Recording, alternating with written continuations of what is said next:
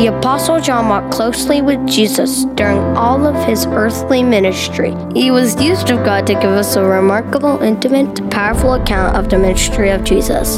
The Gospel of John was written so that we may believe that Jesus is the Messiah, the Son of God, and that by believing you may have life in his name. John composed his Gospel to provide reasons of saving faith, proclaiming that Jesus is the Messiah, the Son of God, and offers the gift of salvation. He declares these things are written so that you may believe. Let's turn in our Bibles together to John chapter 12 this morning as we resume our study in the book of John and pick up where we left off 2 Sundays ago with Brother Vody.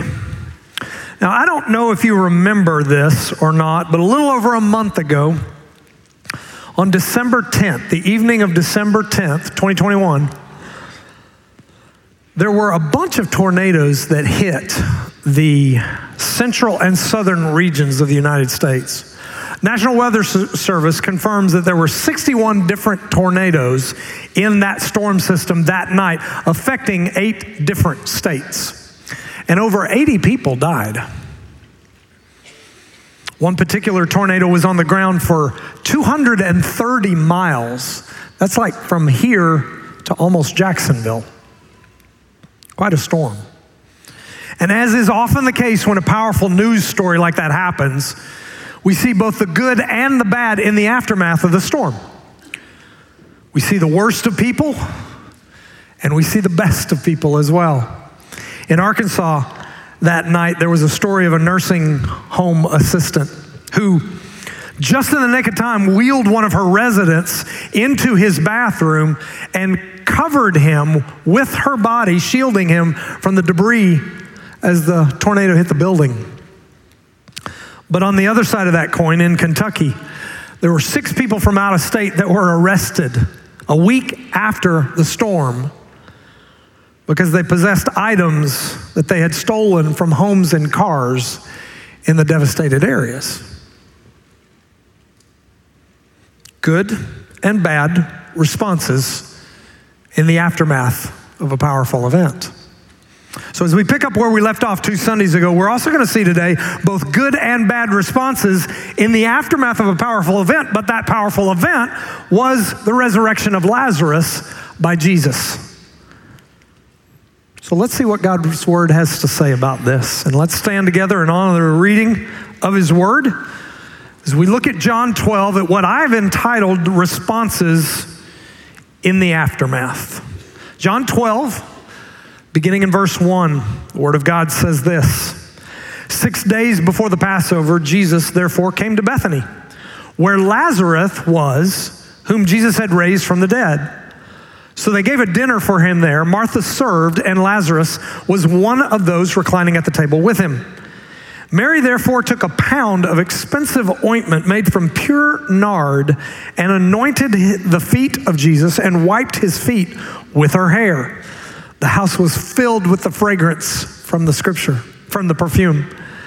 But as Judas Iscariot, one of his disciples, he who was about to betray him, said, "Why was this ointment not sold for 300 denarii and given to the poor?" He said this not because he cared about the poor, but because he was a thief, and having charge of the money bag, he used to help himself to what was put into it. Jesus said, "Leave her alone, so that she may keep it for the day of my burial. For the poor you always have with you, but you do not always have me." When the large crowd of the Jews learned that Jesus was there, they came not only on account of him, but also to see Lazarus, whom he had raised from the dead. So the chief priest made plans to put Lazarus to death as well, because on account of him, many of the Jews were going away believing in Jesus. You may be seated, and may God bless the reading of his word. So what we have here are responses in the aftermath. And the very first response that we see is from the sisters. Number 1 on your outline would be from the sisters. Now, the setting of this passage is an interesting one. These 3 siblings, Mary, Martha, and Lazarus, comprise a family that Jesus loves and he spends a lot of time with during his earthly ministry. And in this moment, we get a glimpse here that things are kind of back to normal for this family. I mean, think about how many times you've wanted that in the past 2 years. You've said to yourself, wow, I can't wait until things get back to normal. Well, same is true for here. For just a day or so, things are sort of back to normal for this family. Lazarus is alive again, and Jesus is now back hanging out with his family that he loves. But they're not in their own home like we have seen before. See, this event that we just read is also accounted for in Matthew 26 and Mark 14. And I've put those two parallel passages on your outline this morning because from those two passages, we find out that this dinner to honor Jesus is in the home of Simon, the former leper whom Jesus had healed of his leprosy. So Mary, Martha, and Lazarus are not in their own home, but it's evident that they feel at home in Simon's house, specifically because of what Martha is doing. And that's the very first response that we see. Look at verse 2. Look at what it says. So they gave for him a dinner there. Martha served. The first response that we see, letter A on your outline, is healthy service. The response of healthy service. You know, if you know your Bible well, you may remember that there's already been a moment in Martha's life where Martha got frustrated with Jesus. You ever been frustrated serving Jesus? Of course you have. You're a sinner, and you serve with other sinners. We get frustrated. Martha's account there is actually in Luke 10, and that's where we see her getting irritated with her sister Mary, who's just kind of sitting at the feet of Jesus, listening to Jesus teach, while Martha is trying to get ready for company. Now, I hope you know what company is. In Texas, we spell it Kumpnee, company. Company is them folks that are coming over. That's who company is. And Martha's trying to get ready for company, but Mary won't help her. So she's frustrated with Mary. But she's also frustrated with Jesus because Jesus won't tell Mary to help her get ready for company. Now let's be clear. In Luke 10, Martha's service was not where she fell short. Serving Jesus is a good thing, but you and I are so depraved that we can taint good things even with our own sinfulness. And Jesus ended up rebuking Martha in Luke 10 because she prioritized her service to Jesus over her fellowship with Jesus. Luke 10 puts it this way, beginning in verse 40, but Martha was distracted with much serving. And she went up to him and said, Lord, do you not care that my sister has left me to serve alone? Tell her then to help me.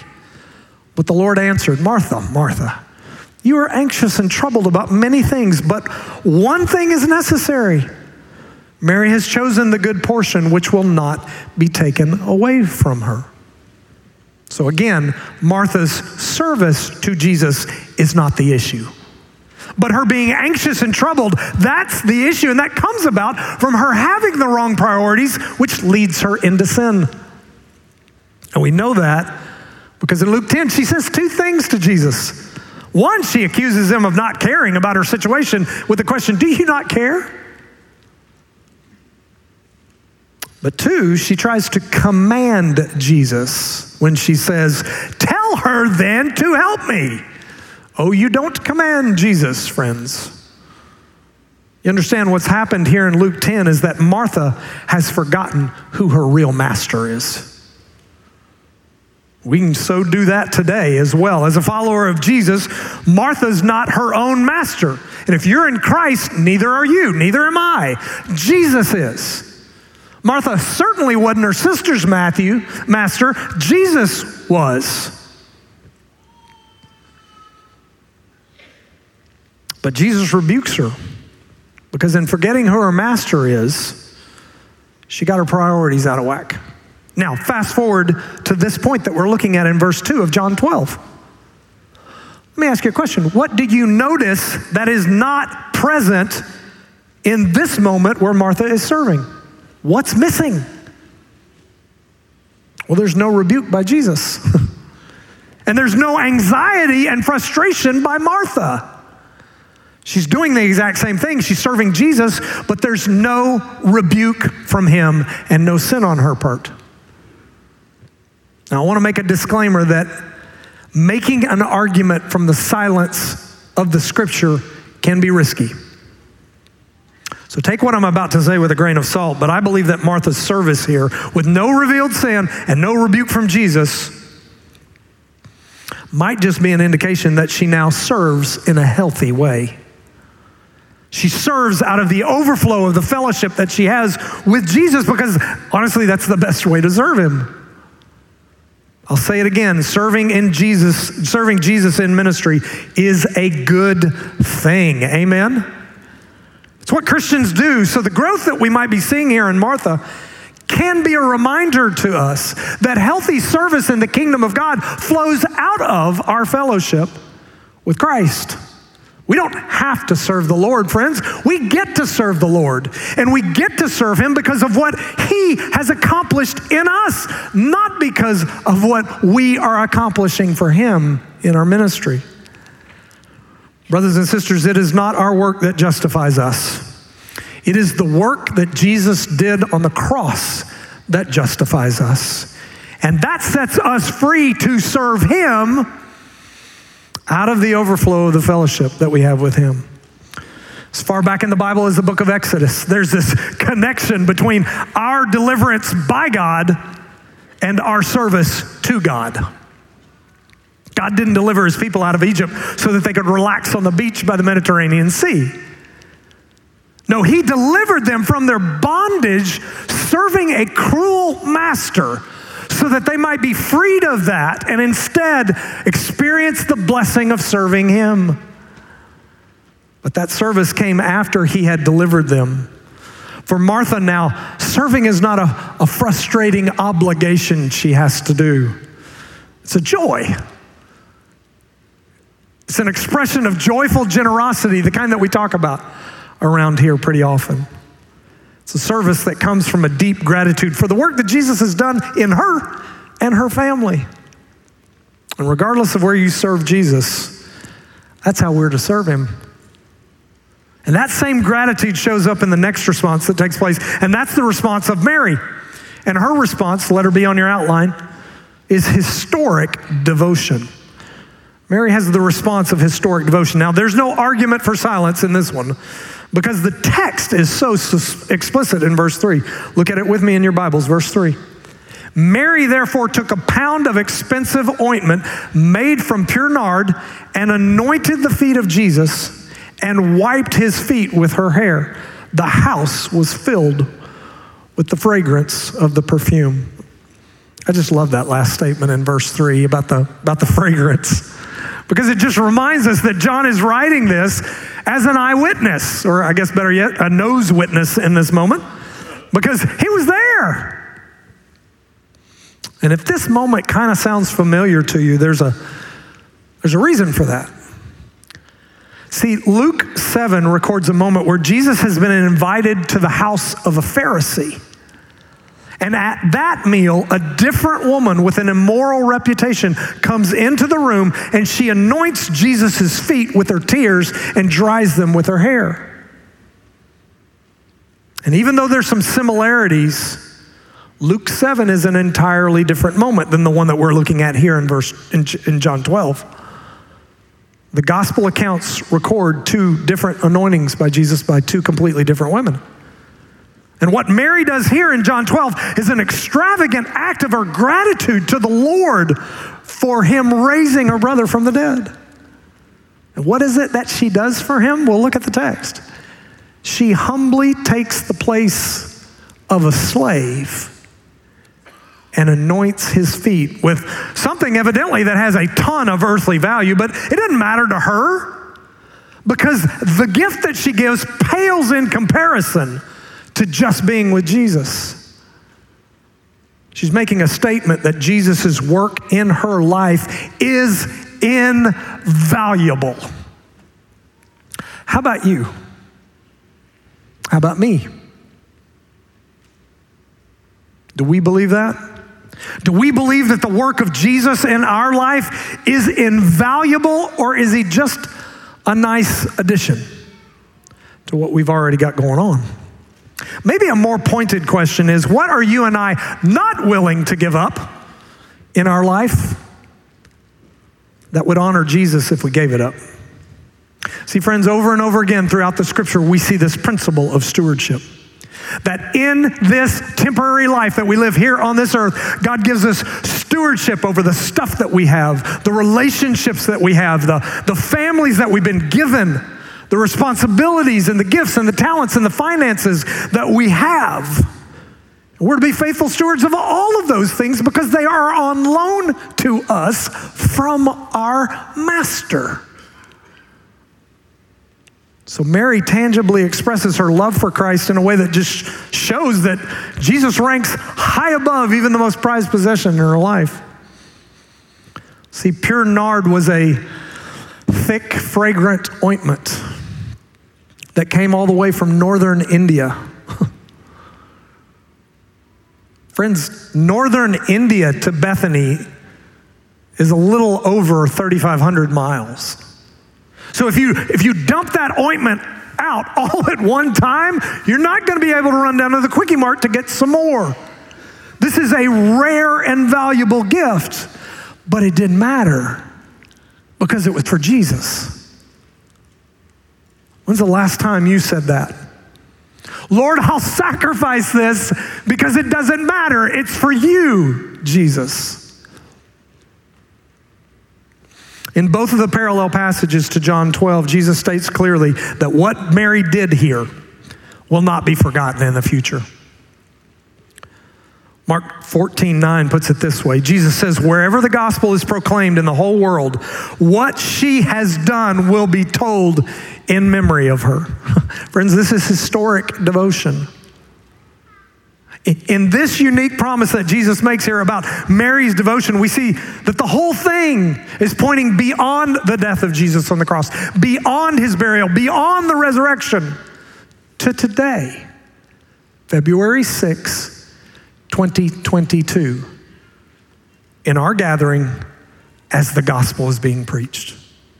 This promise of Jesus is coming true in our midst right now. It's phenomenal. So the responses of these two sisters are service and devotion, but they are quite different than the response of the false disciple. It's number 2 on your outline, from the false disciple. Because what we see beginning in verses 4 and 5 are the first words of Judas Iscariot found anywhere in the scriptures. It's right here. And it's important to know what the scripture says about Judas. And we don't have to go far to see that. Back in John 6, we were looking at that a few months ago. Jesus was explaining to his disciples how salvation works, that salvation is initiated by God, not us. It's sustained by God, not us. And it's completed by God, not us. And Jesus says in John 6, beginning verse 63, it is the Spirit who gives life. The flesh is no help at all. The words that I have spoken to you are spirit and life, but there are some of you who do not believe.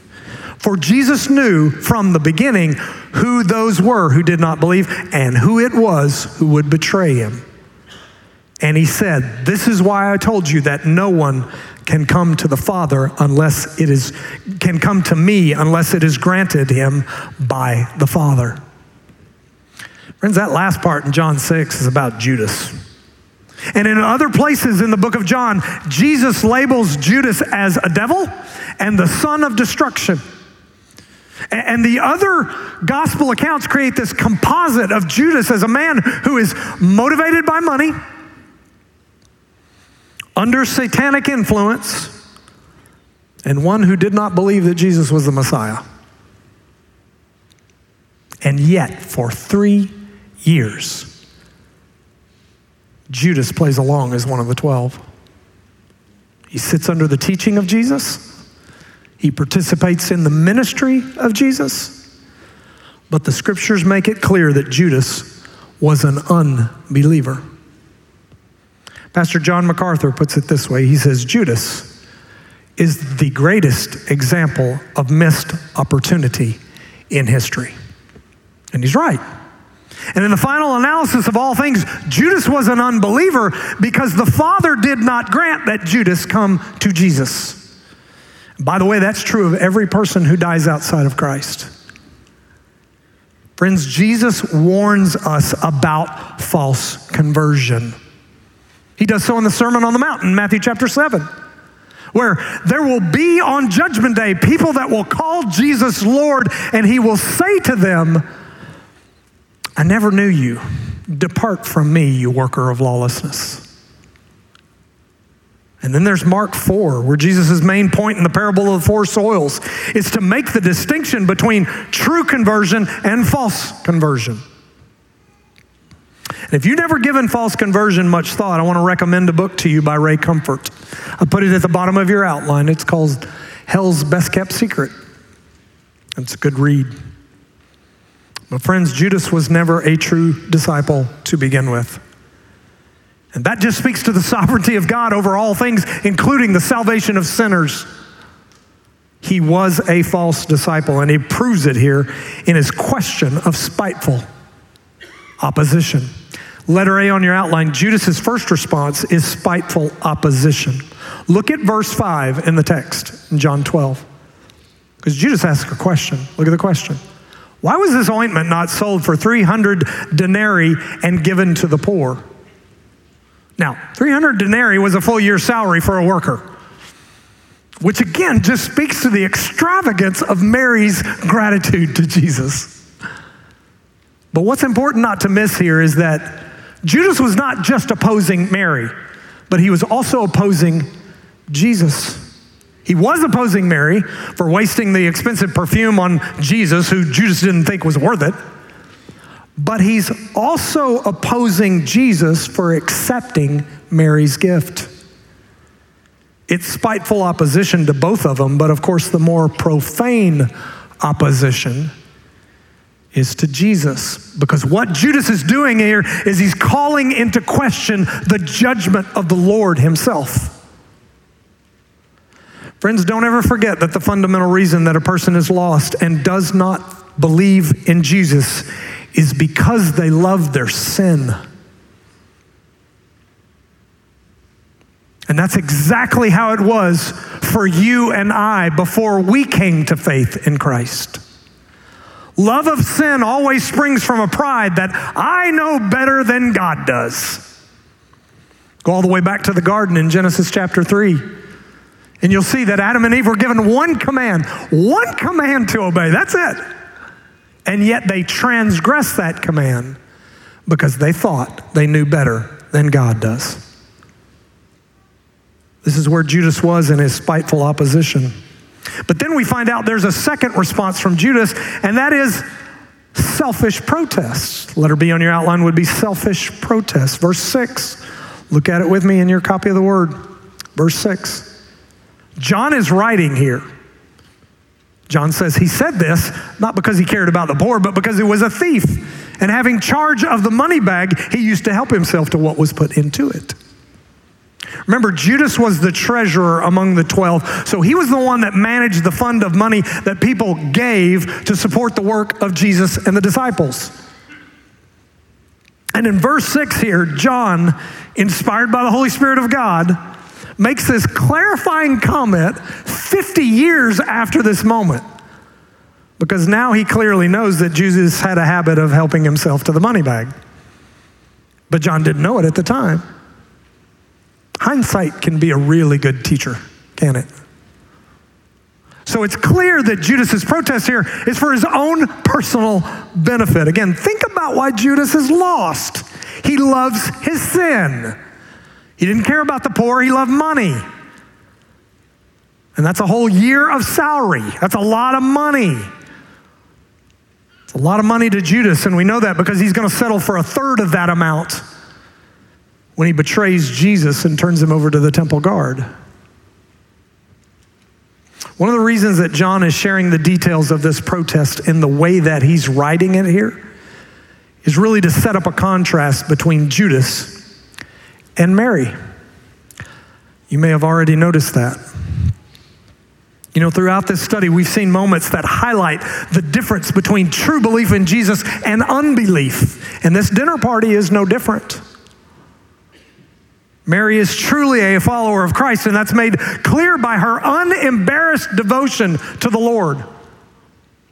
Yet in that same moment, Judas is opposed to Christ because, well, it's just another day of him living for himself. And friends, that's all it takes to be opposed to Christ. Just another day of you living for yourself. Nobody's neutral about Jesus. Nobody. He himself said in Luke 11:23, whoever is not with me is against me.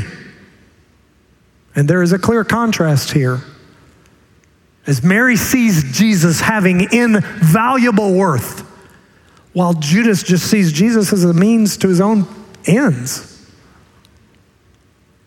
Author and pastor Scotty Smith says this: one is a worshiper and one is a thief. One gives sacrificial honor, the other seeks personal gain. One demonstrates the way of grace and the other the way of sin. A good question for each of us to ask ourselves is, who do we identify more with, Judas or Mary? The responses here from the false disciple are very different than the responses from the sisters. But now what we see in the text is the response from the Savior. Number 3 on your outline, from the Savior. Jesus' response to the protest of Judas is in verse 7. And he says what? Look at it with me. Leave her alone. I love that. Leave her alone so that she may keep it for the day of my burial. Jesus' response here is sacrificial defense. Sacrificial defense. There's a protective tone to this when Jesus defends Mary. And he's applauding her act of gratitude. And in doing so, he affirms that Mary understands why he has come. See, she gets it. She's already heard Jesus say that he has come not to be served, but to serve and to give his life as a ransom for many. Mary paid attention to the times that Jesus spoke of his impending death. And now she has anointed his entire body, similar to what you would do in that culture after someone has died. Now, I realize that John only mentions Jesus' feet being anointed, but again, in one of the parallel passages in Mark 14, Jesus says this: she has done a beautiful thing to me.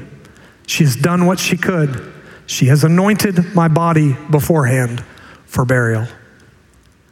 See the contrast between Mary and Judas? Mary is honoring the death of Jesus, while Judas will end up facilitating the death of Jesus. So in his response to this, Jesus points to his own death. And he makes that clear when he says in verse 8, for the poor you will always have with you, but you will not always have me. Now, to be clear here, Jesus is not saying that it's wrong to give to the poor. The Bible affirms that in a lot of other places. It is right to do that. But Jesus' point to Judas and the other disciples here is that they will have plenty of time to minister to the poor, but they have very little time to be with him. And that's not an arrogant statement when it's being made by the Son of God. So, we have the responses from the sisters, the responses from the false disciple, the response from the Savior, and number 4, we have the response from the crowd. Number 4 would be the crowd. The crowd on this day is interested in seeing someone, right? They're interested in seeing Jesus, but they're also interested in seeing someone else. Look at verse 9 in your Bibles. The large crowd came not only on account of him, but also to see who? Lazarus, whom he had raised from the dead. The response of the crowd here is one of temporary interest. The crowd has a response of temporary interest. This is just another example of what we've already seen several times in our study of John, where people affirm this worldly mindset that seeing is believing. They wanted to see proof of a living, breathing Lazarus because they'd heard that Jesus had raised him from the dead. So for them, seeing is believing. But friends, the Christian life, that's not the case. Seeing is not believing. Hebrews 11:1 says, faith is the assurance of things hoped for, the conviction of things not seen. As believers in Christ, our faith does not require visual proof. But here in John 12, the crowd's not going to believe unless they see Lazarus themselves. And once they did, I'm sure they were impressed. But they didn't stick around very long. And you know, that's kind of the nature of a crowd. Crowds usually come together because of a temporary interest. You think about a football game or a concert or a political rally, it's a temporary interest. They don't stick around long. And ultimately, they're not a cohesive group. See, this same crowd that's interested in Jesus and Lazarus on this day, they're going to be screaming at the top of their lungs in just a few days for Jesus to be crucified. Brothers and sisters, let's don't ever be impressed by large crowds. Jesus wasn't, and you and I shouldn't be either. And let's don't ever think of our church as a crowd, because it's not. It's a family. Amen. It's a body of interconnected, interdependent brothers and sisters. It's the body of Christ. Finally, we come to the last response in the aftermath of Lazarus' resurrection. And that is number 5 on your outline, from the leaders, the response from the leaders. Now, I will say that this large crowd is instructive for us because it shows that the religious leaders were losing popularity. As we might say today, their poll numbers are underwater. The chief priests were the highest level of Hebrew authority in Jerusalem. They were the ones that were in charge of temple worship in the city. So the people saw them as their representatives. And guess what? The representatives weren't doing what the people thought they should do, so the representatives were losing the support of the people. My, how things haven't changed. But what the chief priests were doing was participating in something. They were participating in futile planning. Letter A and last on your outline is futile planning. Look at verse 10 in your Bibles. So the chief priest made plans to put Lazarus to death as well. I want to first draw your attention to that little bitty phrase, as well, because that means in addition to Jesus. They wanted to kill Lazarus just like they had already decided to kill Jesus. And we know that that plan was already in motion, but the new wrinkle in the plan now is to kill Lazarus, and that's important. Because if you get rid of him, you get rid of the proof that Jesus has power over death. I mean, come on, think about it. Down through the years in history, what's the main thing you want to do in a cover-up? Get rid of the evidence, right? Watergate, Russiagate, Irangate, Climategate. If you're a Patriots fan, Deflategate. The goal of a cover-up is to get rid of the evidence. And here, if the leaders get rid of Lazarus, they get rid of the evidence of Jesus' power over death. If they do that, and they're successful, they might just stop the problem described in verse 11 here. Because on account of him, meaning Lazarus, many of the Jews were going away believing in Jesus. Oh, no, we can't have that. Now, we have no evidence that the chief priests were ever successful in getting rid of Lazarus, but their ultimate motive was to get rid of the influence of Jesus. And if you're a skeptic, you might say, well, they were successful on that, weren't they? I mean, they killed him on a cross. Oh, no. Just look around. Were they successful in getting rid of the influence of Jesus Christ? No, not a bit. And that's because God's sovereign redemptive plan of saving sinners will not be stopped. It was futile to try it then, just like it is now, because Jesus died on the cross by his own choosing. We've already studied John chapter 10, but in John chapter 10, verse 18, Jesus says of his life, no one takes it from me, but I lay it down of my own accord. Oh, he died at the hand of sinful men. He died according to the will of the sovereign God of the universe, but he laid his life down for sinners like us. And you can believe that or not believe that. But I will warn you, the consequences of not believing that are eternally damning. There is a wide variety of responses in the aftermath of the resurrection of Lazarus, but they all fall into one of two buckets: belief or unbelief. The question is, where are you today?